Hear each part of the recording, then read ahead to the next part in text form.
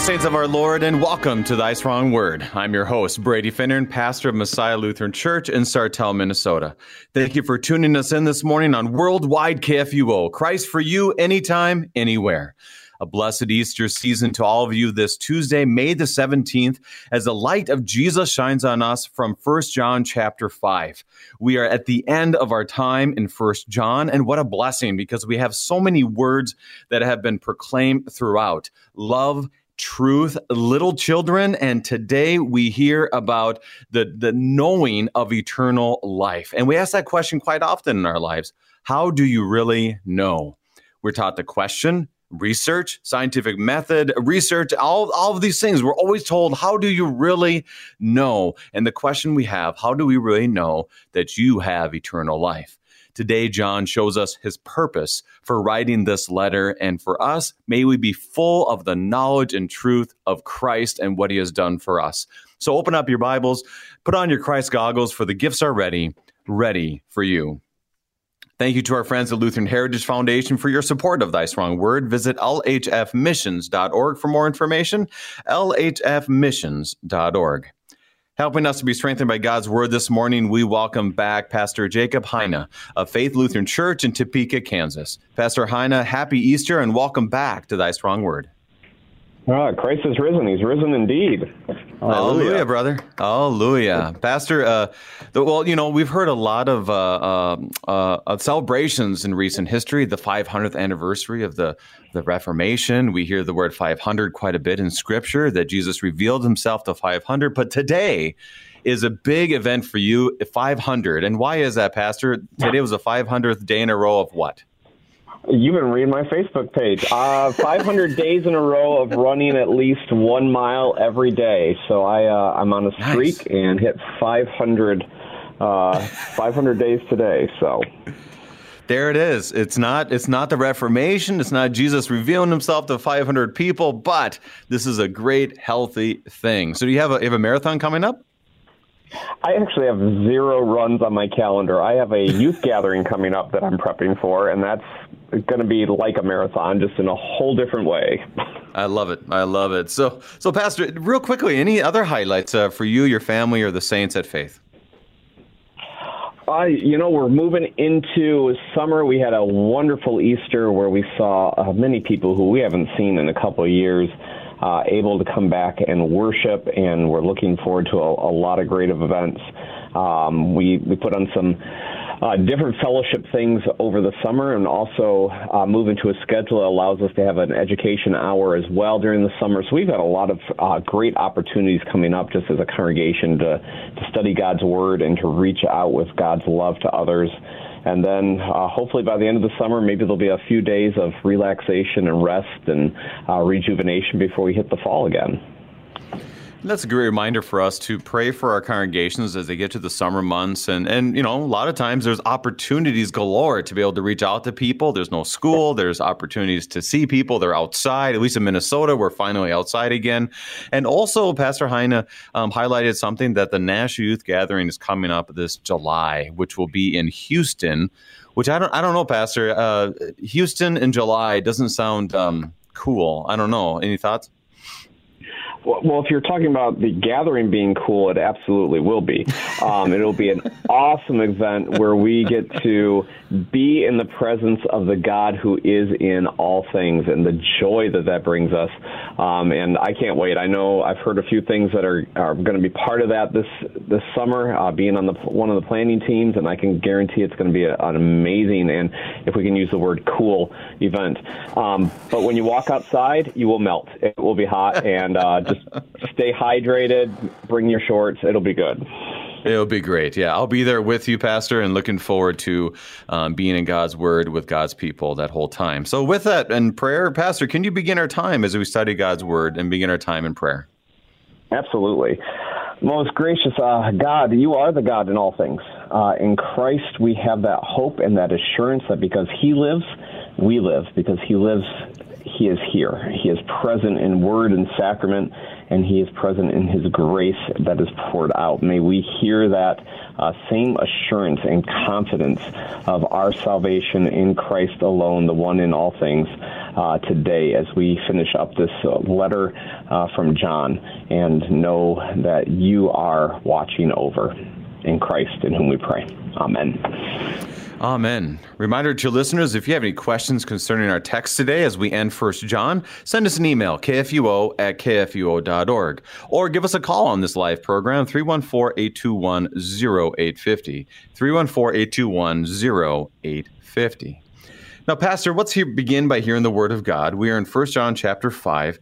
This is the end of 1 John. Like I said, there's many words that are said, and today he ends his letter much like how he ended or got towards the end of this gospel, stating his purpose. And I love it. I love that, for us in America, we tend to a lot of times start with our purpose, and John ends with the purpose. And I think it just brings it all together in a beautiful way. So as we hear the words today, we're beginning in 1 John chapter 5, reading from the English Standard Version, beginning in verse 13 until the end. So we hear the word of God. John writes, I write these things to you who believe in the name of the Son of God, that you may know that you have eternal life. And this is the confidence that we have toward him, that if we ask anything according to his will, he hears us. And if we know that he hears us in whatever we ask, we know that we have the request that we have asked of him. If anyone sees his brother committing a sin not leading to death, he shall ask, and God will give him life. To those who commit sins that do not lead to death. There is sin that leads to death. I do not say that one should pray for that. All wrongdoing is sin, but there is sin that does not lead to death. We know that everyone who has been born of God does not keep on sinning, but he who is born of God protects him, and the evil one does not touch him. We know that we are from God, and the whole world lies in the power of the evil one. And we know that the Son of God has come and has given us understanding, so we may know him who is true, and we are in him who is true, in his Son Jesus Christ. He is the true God and eternal life. Little children, keep yourselves from idols. Pastor, there's a lot of grace here and a lot of purpose. We always want a purpose statement, and he gives it to us. Very plain language. How do you want to start us off as we end 1 John? I think what we notice here is that John is going out with a bang, if you will. He really wants to make sure he's hitting home what the reason for this whole letter has been, and it's memorable. You read it, and there's pieces in here that are wonderfully comforting and full of grace, and there's pieces of it that make you scratch your head a little bit and go, huh? And you get to the end of it, and he leaves you with something solid to hold on to and to know. And I think that's where we start with. We know the confidence, the assurance we have, and that's John's purpose. That's what he wants to make sure in the midst of everything else, you have confidence and assurance of who you are and what that means for you. Well, why is confidence in faith so important and especially when you look at youth gatherings, and I know, Pastor, you've worked a lot with youth and young people, especially today. Why is confidence in what he says today, confidence in Christ, so important for us? Well, it's interesting that John wrote these words, so long ago, and yet they're still they resonate today, right? We live in a world that's full of skepticism and relativism and pluralism, and there's so many things that really are difficult for us, and the world tells us one thing, and it can be very confusing, very difficult to navigate who we are and what that means for us.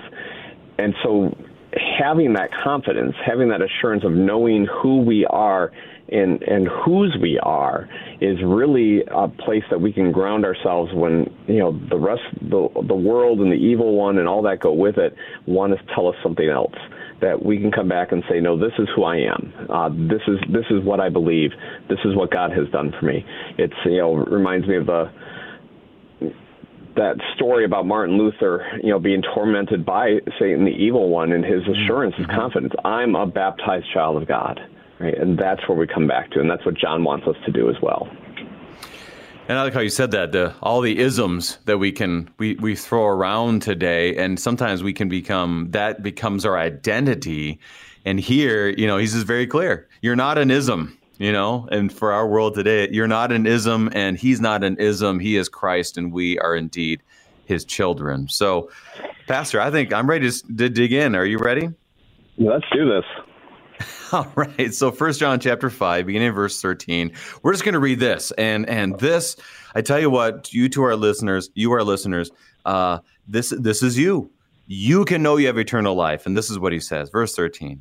I write these things to you who believe in the name of the Son of God, that you may know that you have eternal life. I think this almost should be a creedal statement, maybe the gradual, maybe, something that you just insert before your sermon, whatever it might be. These words are huge. Pastor, tell us about the power of these words that he begins with. Man, you make a great point there. These might be incorporated now into my sermon statement. Why are these things written? I go back to, you mentioned the ending of John's Gospel. These things are written. Why? So that you may believe in Jesus and have eternal life. Right? That's the point. And here he does the same thing. These things I write to you. I write these so that you can have confidence in the name of the Son of God. And that name is so powerful, right? At the name of Jesus, every knee will bow and every tongue will confess, in heaven and on earth and under the earth.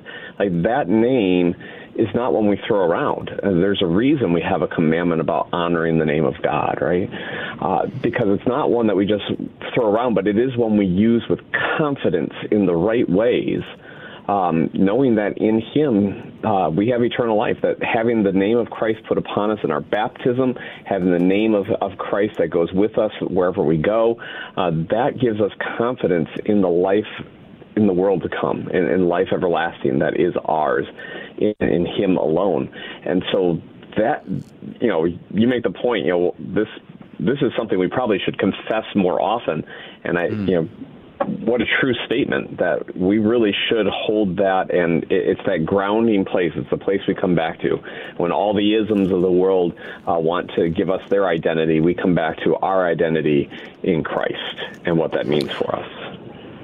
And, one of the great parts we have in a worship service often is that part where it'll say, these words are written that you may believe that Jesus is the Christ, the Son of God, right? And alleluias. And this is really in line with that eternal life is yours. And that's why I love what it says, that you may know that you have eternal life. There's this understanding of Lutheran theology that it's the for you-ness, that this is for you. This is not a wide scope like, well, Jesus died for everybody, and then we just say amen and move on. No, Jesus died for you.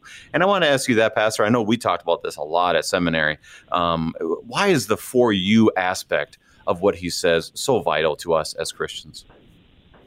I think because it's really easy so often. I see it myself sometimes, and I see it in those that I counsel and love dearly, who can look at me and say, "Yeah, Pastor, but," right?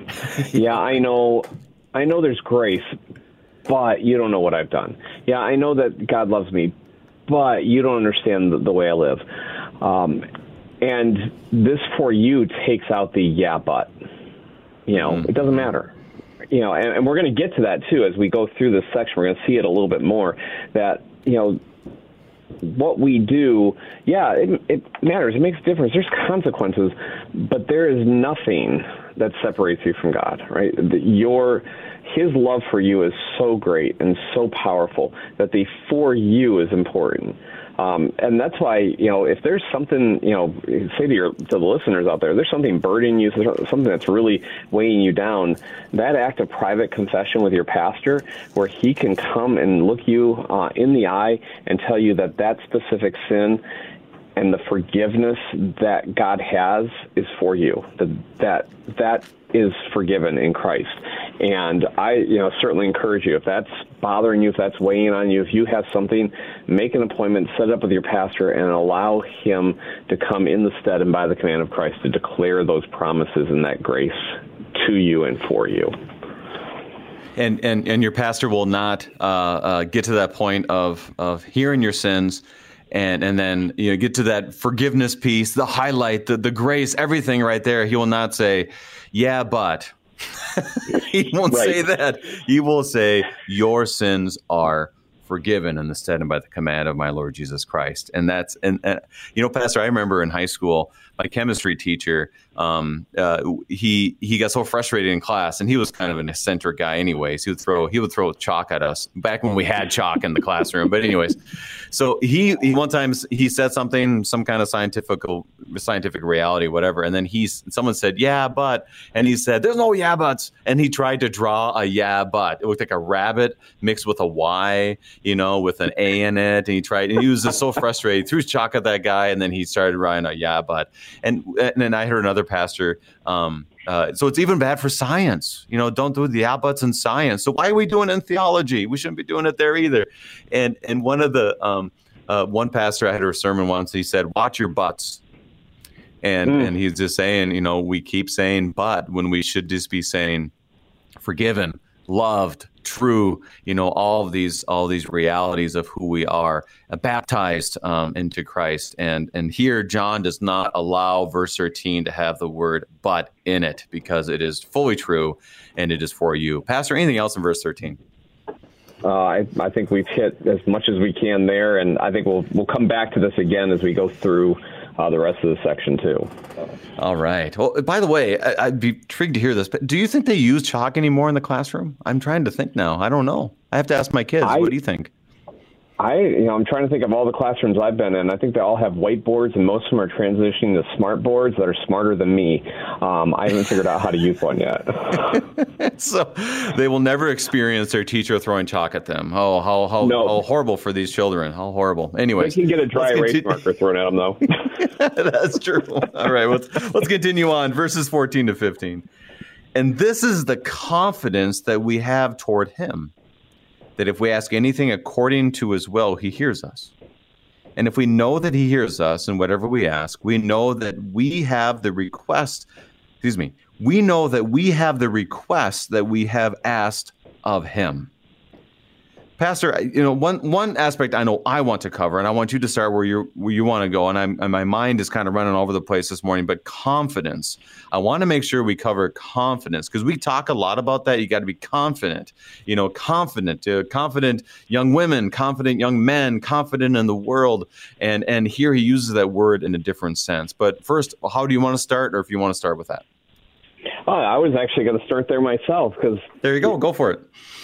What does John do? He says, if we have this confidence, well, what confidence are we talking about? It's not the confidence in my strengths. It's not the confidence in my abilities or my smarts or anything like that. It's not about self-love, as it were. What's the confidence? The confidence is that I believe in the name of the Son of God and I have eternal life. That's the confidence. It's not about me. It's about what God has already done in Christ and what that name, that baptism, that grace that he's poured out has. And so when we know that, right, we have that confidence towards him, not towards ourselves. That informs the way we pray. That informs the way we look at our life in this world. That informs all these things. And that's probably part of the problem with all the isms that we have in the world, is it's all about the confidence in self or the confidence in an institution instead of in the confidence in the one who gave himself so you could live. And so it says confidence that we have toward him. I've heard the comment, confidence in Christ. I think it was a youth book, and I can't remember where I read it. But it was very much so that understanding of confidence in him. We've talked about this, and let's go back to some youth gathering themes. I remember in 2007 there was the confidence in chosen. That was the whole youth gathering was about being chosen. And I remember explicitly speaking about confidence throughout that time. And this year will be in all things, that confidence to know that wherever we may go, whatever we may do, that Christ is in all things and his grace is present within us. And so this theme is very much so in him, and how important that is for youth, obviously, even as we get older and throughout our whole lives. So I love this confidence piece, and as we look at it. Anything else in verses 14 and 15, Pastor? Yeah, so then we get into this issue of how do we pray and what do we pray for? And what does it mean that God hears us? Because so often, I heard this just the other day, well, Pastor, I prayed for, this and it, I'm not getting it, right? And I thought if, as a believer, whatever I ask for, God will give to me. Well, that's not exactly what the Bible says, right? It's one of our favorite ways to misquote the Bible. He says, if we ask anything according to what? His will.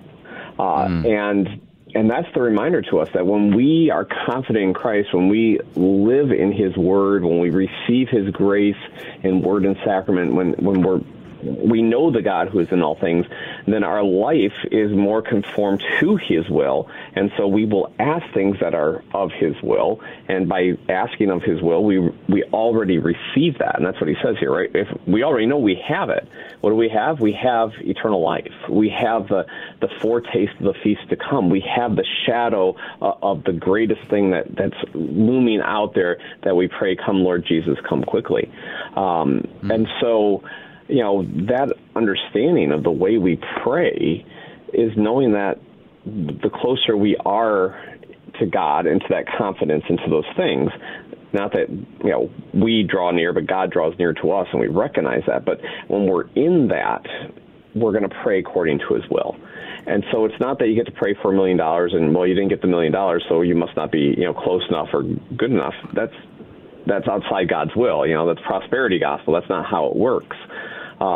It's with his will, going with his will, and knowing that God hears all prayers. And when God says no, that's a valid answer. And it's because it's not according to his will.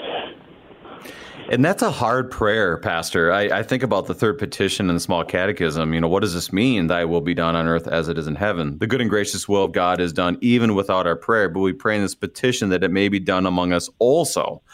And then it goes on, how is God's will done? It says God's will is done when he breaks and hinders every evil plan and purpose of the devil, the world, and our sinful nature. And I think about that it's very easy for me to pray for $1 billion, and I can kind of whine and complain when it doesn't happen. But it's very hard for me to say, thy will be done among us also. And then there's parts of that where I just don't know what the answer will be. I want the answer now.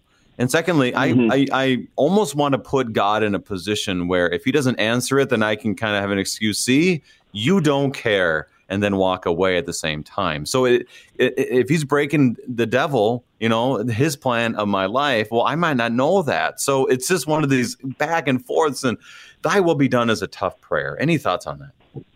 Yeah, it may be one of the hardest petitions for us to pray. Maybe next to forgive, my trespasses as I forgive those who trespass against me, because sometimes that's difficult. But isn't that God's will? I mean, that comes back to God's will, right? That we would have forgiveness and we would forgive others. What is God's will in my life? Pray, praise, and give thanks. And how good am I at that? So when we look at God's will, understand that when God says no, and I bristle at, I thank God for unanswered prayers. Well, God answers every prayer. He absolutely does. It's just that my prayer sometimes is not in line with God's will, and for that I need to trust him and know him, and know his will for me. And I learned that through worship, through the study of his word, through devotional life. I learned that when I spend time with the one who has come for me. And that comes down to what it says in the Small Catechism again, when it says, and when he strengthens and keeps us firm in his word and faith until we die. This is his good and gracious will. So that's where we pray that. And what do? Not knowing exactly what God's going to do, but we go back to his word and strengthen in faith in Christ until the day that we die. And he will give us exactly what we need. Pastor, let me ask this too. It says, if we ask anything according to his will, he hears us. Like you said, he answers us, but there's a strength in just knowing that he hears us. Why is that important for us in today's world, that we have someone that we know always hears us? Because it means he's nearby.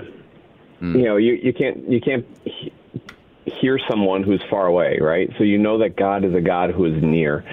And in this world, the most prevalent religion is probably moralistic therapeutic deism. This idea that there is a God, there's something larger than us, but he sits outside of things, and he's far away. And you can call on him, and he's there as a nice little therapist who will hear you and make you feel good about yourself.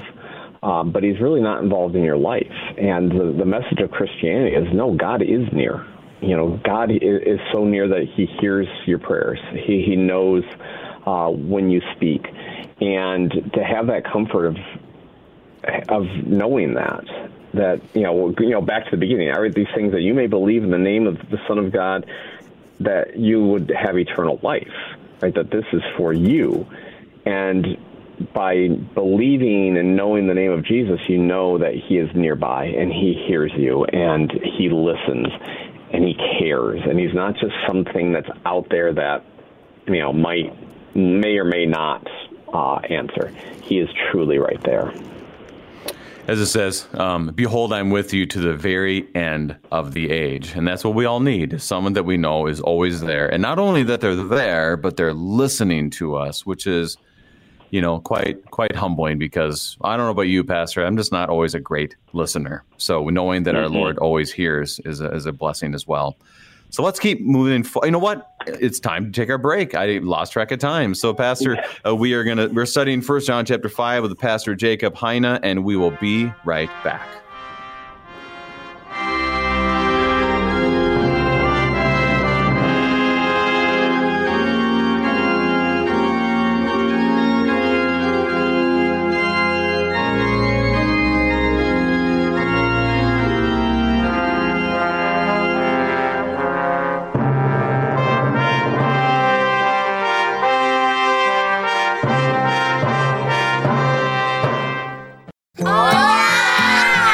These are the voices of young Lutherans in Mexico City, children who are excited to learn more about their Savior, Jesus. But they need our help, because good Lutheran books for kids in the Spanish language are in short supply in Mexico. To learn how you can help tell Spanish-speaking kids everywhere about Jesus in a language they can understand, go to the Lutheran Heritage Foundation website at lhfmissions.org/Juan 316.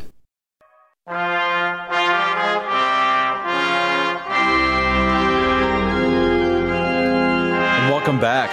We are studying 1 John chapter 5 with Pastor Jacob Heine of Faith Lutheran Church in Topeka, Kansas. And Pastor, we've gotten through verse 15, so I just wanted to check, is there anything else you wanted to highlight in those first three verses before we move on? It comes back to the confidence and the assurance, right? We talked about at the beginning, and we see that again with prayer, right? We have confidence in assurance and our knowledge of the Son of God and eternal life. That informs our prayer, that informs our life together with him. That we see so much grace here, even when sometimes, as you mentioned, that this is for you. And I think it helps us when sometimes we say, but God didn't answer my prayer, but he did, and this is for you. And what a joy that is. We're going to see that again come back around in these last few verses as well. So let's move on here, verses 16 and 17. And Pastor, you mentioned at the beginning that there's a little bit of head scratchers at times in these verses. Thankfully, it ends a little more clear words, which is why whenever you are listeners, us as pastors, interpret Scripture, that we got to make sure that Scripture interprets Scripture, that the clear passages help us understand the not so clear passages. And I think that's something we're going to have to do for a few of these verses throughout our time. So verse 16 and 17, John writes, "If anyone sees his brother committing a sin not leading to death, he shall ask, and God will give him life. To those who commit sins that do not lead to death, there is sin that leads to death. I do not say that one should pray for that. All wrongdoing is sin, but there is sin that does not lead to death." So, Pastor, we hear, this is serious business when it talks about sins, and it seems to distinguish between sins. And so I'm confused. So, Pastor, how can you clear this up for us? Yeah, this sends us down a road with our Catholic brothers and sisters talking about mortal sins and venial sins and the confusion there. But I don't think it's quite as hard or maybe as difficult as sometimes we think it is. We know that all sin separates us from God, but it's living the sinful state that leads us to eternal death. So that unrepentance, the ability to not see your own brokenness and to look at God and say, I don't need you, that leads to the eternal death, right? That will lead to the final death on the last day where there is no coming back. And if you die in this world in that state, you have entered into that, right? That leads to death. All other acts of sin are forgivable, and God's grace covers them. That's what the cross is about. When Christ became sin, it wasn't just that he took on sin. I think sometimes we forget that. Yes, he took on your sin. Yes, he bears the sin of the world, but he also became sin. He who knew no sin became sin in order for you to have his righteousness. And so when he takes that on, he takes on all your sin, every sin. He becomes that for you, experiences that death for you, so that your acts of sin, and this isn't, don't mishear this either. Sometimes we mishear this and think, oh, that gives me permission to go sin. As a Christian, that's not the way this works, right? We know that as a Christian, we want to struggle against our sin. We want to not sin, but knowing that we will fail. And so that's where the grace is. That's where we fall on the throne of grace with even more boldness. It's not permission here. It's not an excuse.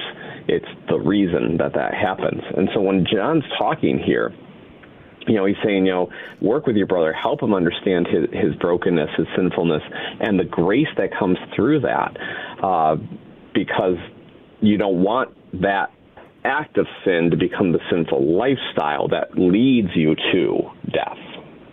So I don't think it's quite as difficult as sometimes we make it out to be, but it can be very confusing without taking that dive in to understand, how Scripture interprets Scripture, which you brought out at the beginning. And it's very, there's that repentance theme that, Jesus and John the Baptist brings out. And there's that reality of repentance and forgiveness, are part of this reality of the Christian life. Martin Luther speaks about this, that the life of the Christian is a life of repentance and an understanding of forgiveness. Well, if somebody is unrepentant, and we're talking, and this is something that John was clearly dealing with, because in 1 John chapter 2, he speaks about those who have walked away, those who were with him, but now they have left them. And it just that reminder for all of us that there are people who become unrepentant, and that you and I, Pastor and I, and you, our listeners, you can become unrepentant. And so we continually pray for that Holy Spirit to give us this gift of repentance. Repent for your sins, for the kingdom of heaven is at hand. And if this is like usually that blatant reality where someone says, I don't believe in that anymore. Well, guess what? That's serious business. This is not just like, well, I'm not sure, or I say the wrong thing and I didn't know I was saying the wrong thing. This is like blatant, I do not believe it. I deny Christ, is that kind of unrepentance that he's speaking of. And that's very serious. And for us, that's why, once again, we go back to that knowledge of the truth of eternal life, which is on Christ, not upon our perfection, clearly, very much so. So anything else in verse 16, 17, Pastor? I think we want to tie this all back to that beginning opening salvo that he gives us, right? That these are, right, the believing in the name for eternal life, and that's what it comes back to again, right? You have confidence, you have the assurance that even your brokenness, your sinfulness, is still covered in the love of Christ. So, if you're struggling with sin, if there's something in there, as long as you are repentant, as long as you are trusting in the power of Christ alone, another wonderful gathering theme, that's, that's what we hold to. That's what we hold on to. It's when you become unrepentant and uncaring, when the issues, of separation from God really take hold.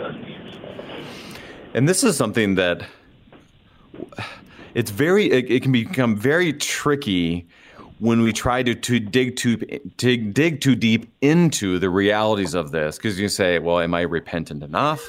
Have I repented enough? All those kind of realities of have I done enough? Am I sincere in this repentance? Am I faithful enough? We can go down that rabbit hole very, very quickly, which is why, Pastor, what would your words be for all of us? Because we can go down that so quickly, we don't even realize that we're in the depths of it. What would be your counsel to somebody who maybe has gone too far in that questioning? Have I repented enough? Do I have faith enough? All these questions that just overwhelm us. What would be your counsel to them? It almost sounds backwards, but I found it to be probably the most powerful one because it grabs your attention. You will never be enough because you're relying on yourself, and it goes back to what we talked about at the very beginning. This is for you. This is what God has done for you. It's not about you. And as soon as we start looking at ourselves, when you look at yourself and you say, oh, I haven't done enough, I haven't been enough, I haven't, whatever enough, you're looking at yourself and your will instead of looking at God and his will. And realizing that by yourself, no, you are not enough. You'll never be able to do enough. But the point is Christ already is enough.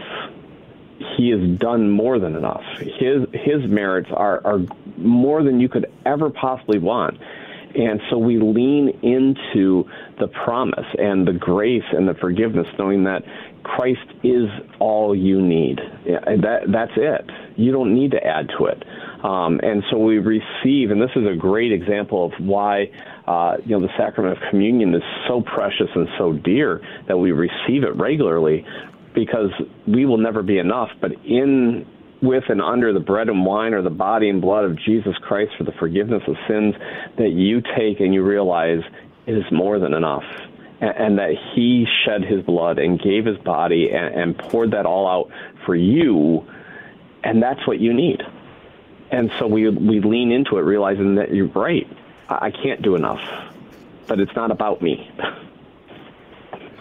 This is where I'm thinking of a youth gathering theme, and we're running with this. Sometimes I run with football themes, I run with other themes, but today Pastor Hein has been very involved in our national youth gatherings for many years, a real blessing to the church. And I was thinking about the last youth gathering, 2019 in Minneapolis, where the title of it goes right with what you were saying about the Lord hearing us, Real Present God. That understanding of the real presence, not only real presence in the Lord's Supper, but his real presence in all of our lives. So you have that theme. And then I was thinking of one while you were speaking is, well, how about this theme? You say, well, you could have two options. The first one is, you're not enough. Come to Houston in 2025. You're not enough. I don't think that would work very well. But you're right. We do need to hear that sometimes, though, because we're talking about, I'm doing this, it's not working. I'm doing this, I'm doing this, and doing this. And at that point, they need to hear probably some more hard law at times. Not every time, but a lot of times. It's like, you know what? You'll never be enough. And you're like, whoa, what? What are you talking about? Like, no, because, and this would be another good title, He is enough. So talk to your people. Maybe that would be a good one for 2025. Any thoughts on all that? Yeah, I think you're absolutely right. That the law gospel balance there, and trying to keep that centered, and that can be really difficult. We all know that can be a really challenging thing to keep that law gospel balance.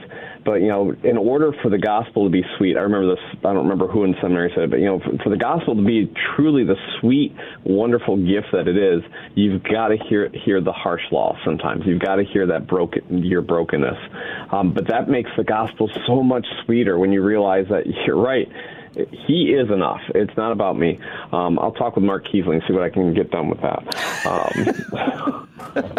We'll see what happens. He's a classmate as well from our time at St. Louis, so we'll work with that. But that's a good reminder for you, our listeners, that we do need to be reminded that you're not enough. You'll never be enough is probably the better way to say it, is because we can often get very narcissistic in ourselves, that we can be obsessed with confidence. And then that either leads us to narcissism, extreme narcissism, where we start thinking, well, I have it together, that guy doesn't, or depression because we're looking at others and thinking they have it together, but yet I don't. And this is where we have to be reminded, you'll never be enough. But guess what? Christ is enough for you. And so I think that leads us to verse 18 in a beautiful way as well. So let's read that. Verse 18.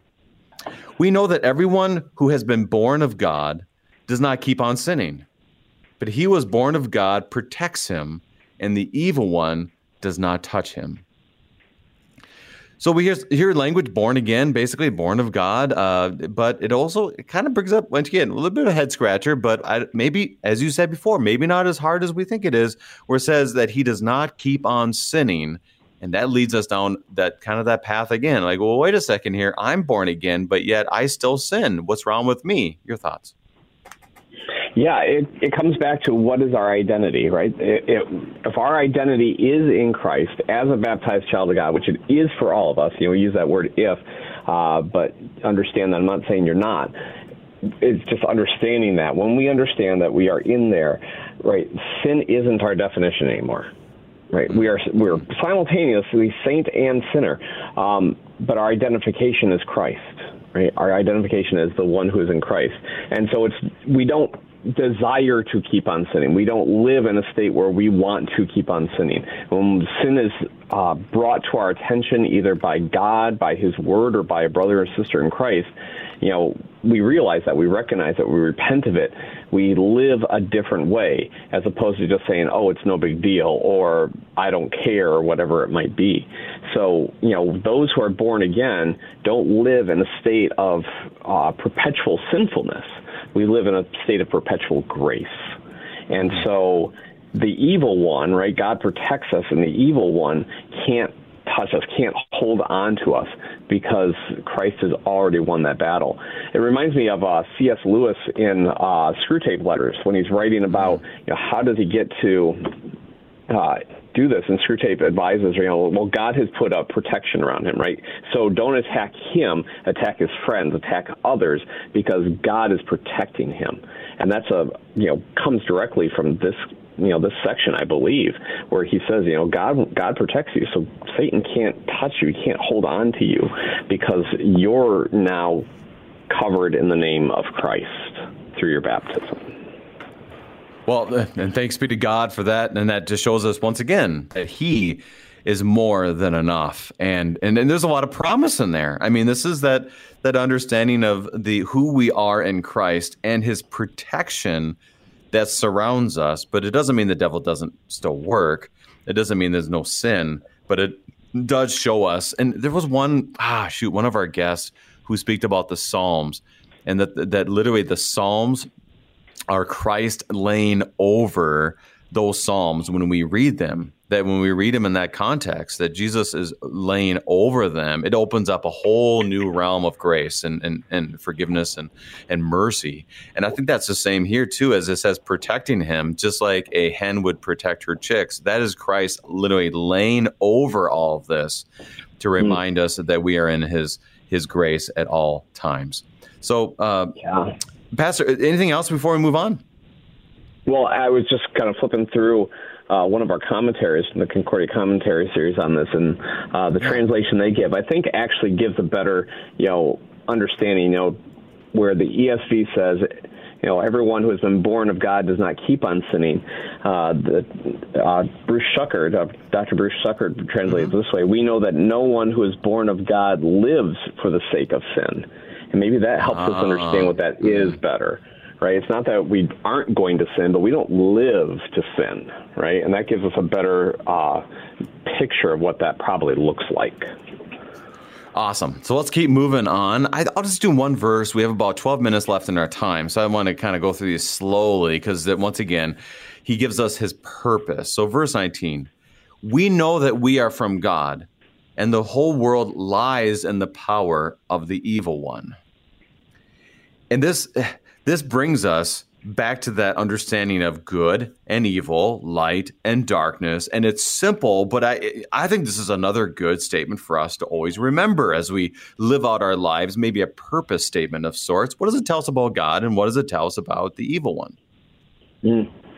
Yeah, it really does frame this duality, right? That there's those of us who are of God, and the world is of the devil. And Jesus talks this way in his earthly ministry, that the father of lies, and he tries to. He has the earth right now, but we are not of that. We are, though we are in the world, we are not of the world. And that beautiful duality of this world that we live in. Yes, there's going to be brokenness. There will be wars and rumors of wars. There's going to be sinfulness, but we are different than that, even though that we live here. As you were reading it, I couldn't help but think of the end of Joshua's gospel, or Joshua's book, the book of Joshua. Not the gospel. I know my gospel. That's right. Right. We don't need letters. As he says, choose this day whom you're going to serve. Are you going to serve the world? Are you going to serve the gods of this world? But as for me and my house, we serve the Lord, right? We worship the one. We know where we're from. And that theme gets picked up here by John, right? We know that we're from God, and there's the world that's out there, but we have a different identity than the world. And it reminds me of, we just had our district convention this week, and last week. In the district convention, our theme was John 16:33. I've said these things to you that in me you may have peace. In the world you will have tribulation, but take heart. I have overcome the world. And this is a very strong theme, that the world is, quote, evil because it's broken. The devil is seeking whom he will devour. I mean, how could we not think about the old those lines, they can eat my body, but they can't swallow my soul. You remember what band that was, Pastor? Oh, Lost and Found. I know that. Lost and Found. Go back to youth gatherings once again, You speak about, the world will have these things. However, it is Christ who's overcome the world, for God so loved the world. And we cannot help but keep going back to Christ. So, we're going to, within 10 minutes, how much more can we get into old youth gatherings as we continue on? Pastor, anything else before we move on? I just think knowing where you're from, what a great theme verse for a convention. I can't even tell you what ours is. I should know that, but that one is wonderful. The peace that comes through Christ. He's overcome the world. So let's continue on. The last two verses. And we know that the Son of God has come and has given us understanding, so that we may know him who is true, and we are in him who is true, in his Son Jesus Christ. He is the true God and eternal life. Little children, keep yourselves from idols. Pastor, there's a lot of you feel like you're just being doused, or you're just being covered, or this truth is being poured right into you in these last two verses. What are your thoughts? It's so powerful here. We go back to that opening statement once again, right? This is the reason this is written, that you would believe in the name of the Son of God, and that you know that you have eternal life. And John wraps this up, his whole, first epistle here, with that solid thing. He wants to drive this home so that nobody misses it. Those, when you're hearing this, when you're reading this, when somebody references this, know this: you are in Christ, right? You know that Christ has come, and that's the only way any of this makes sense. Any of this has understanding. Any of it is true, and to know the truth, because the truth will set you free, and the truth is Christ, the name of Christ, which has power to bring eternal life and salvation to all. And he really just drives that home in such a beautiful, great way. And I don't want to jump to verse 21 yet, because I think that's another one of those head-scratcher moments. So we'll hold that out there just for a little bit before we tie it back in. But what an important way to start this. We start with the Son of God who gives eternal life. We end this with the Son of God who gives eternal life. You're exactly right. Because verse 21 does kind of lead us in a unique way of him ending. But here, I always have seen, they'll have a mission statement or just kind of a short vision statement of a congregation, and they often will say to know Christ and to make him known, which I can guarantee it comes from this verse, these verses, is because they want you to know that he is the Son of God. It's a John language, no doubt about it. And I love this. And we are in him who is true in his Son, Jesus Christ. So it's goes back to Galatians, right? It's no longer I who live, but Christ who lives in me. And that's that amazing reality for me to think about, that Christ lives in me. Why is that important for the Christian to remember? Actually, I mean, it's almost mind-boggling to think about, really, when you actually think about it. So, Pastor, why is that important? Yeah, I mean, it comes back to our identity and who we are. And, this issue of identity keeps coming up so often in our world today. Who are you? What are you? All those sorts of things. But for the Christian, we begin with a spot. You are Christ. Christ in you and you in Christ. In the waters of baptism, God has claimed you and made you his own. It wasn't your doing, it was his. And he sent his Spirit, and it dwells in you and lives in you richly, and you belong to him, right? That's who you are. And when everything else in this world is chaos and under different powers, we come back to that. Who am I? I am baptized. I have Christ in me, and I am in Christ, and in him alone do I find who I am. And that's where we have to begin all of our discussions when it comes to these things, because if we don't, we're going to be fighting a losing battle. But when we come back to that truth and that trueness, that we are in him, it changes our view of the world. It changes our view of our lives. It changes the view of who we are, knowing that Christ has made us his own and what that looks like. And there's that understanding of, well, I want to know. How do you know? And continuously, we talk about this a lot as Christians, as Lutherans, is how do you know? And it goes back to Thomas, unless I see, I won't believe. And he sees it and believes. And Jesus says, blessed are those who have not seen, but yet have believed. And how do we know? It was be Christ and him crucified. That's it. That's what we have. How do I know I'm loved? Christ and him crucified. That's what John is addressing. How do I know that there's truth? How do I know that there's resurrection? How do I know any of these things? It all brings us back continuously to Christ, his death, his resurrection, his real time in history, and his love for each one of us. So, Pastor, let's get to that last verse, because it is quite fascinating. It's almost like John was writing, and then he's like, oh, by the way, I got to finish this with this word. So he does. Little children, keep yourselves from idols. It brings us back to the first commandment. It's literally bringing us back. So, Pastor, your thoughts and how John writes that last verse. It seems so out of place, doesn't it? I mean, it just is this random line. You're like, wait, but we had this great way to end, and now you're going to throw this at us? What is this all about? And even in John's entire epistle, depending on how you read it, you would say, well, this seems really strangely out of place. And yet, in so many ways, it matters, and it flows beautifully, because he's reminding us of how our lives are, right? This is why, we have our questioning of our confirmands, and one of the questions is what's the hardest commandment for you to keep and why? And they always like to go to, whether it's gossip 8 or, maybe it's hatred, don't commit murder and the hatred aspect of it.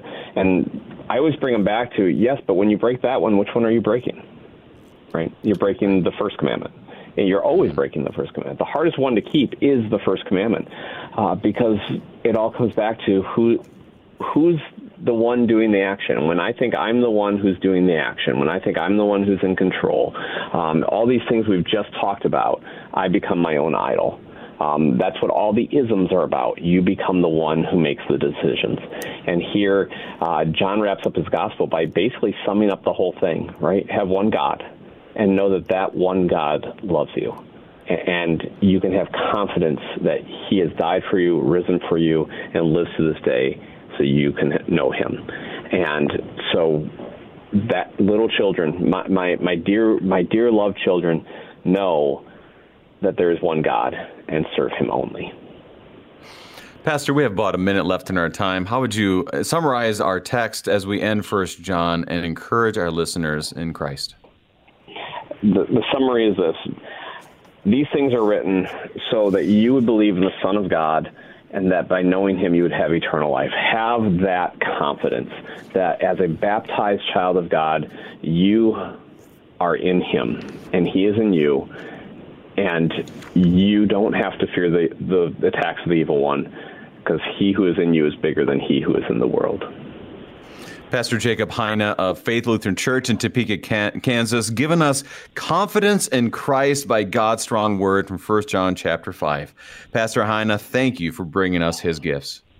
It's always a joy to be with you, Pastor Finnern. I'm your host, Brady Finnern, pastor of Messiah Lutheran Church in Sartell, Minnesota. Thank you for joining us, and the Lord keep you safe in the palm of his hand.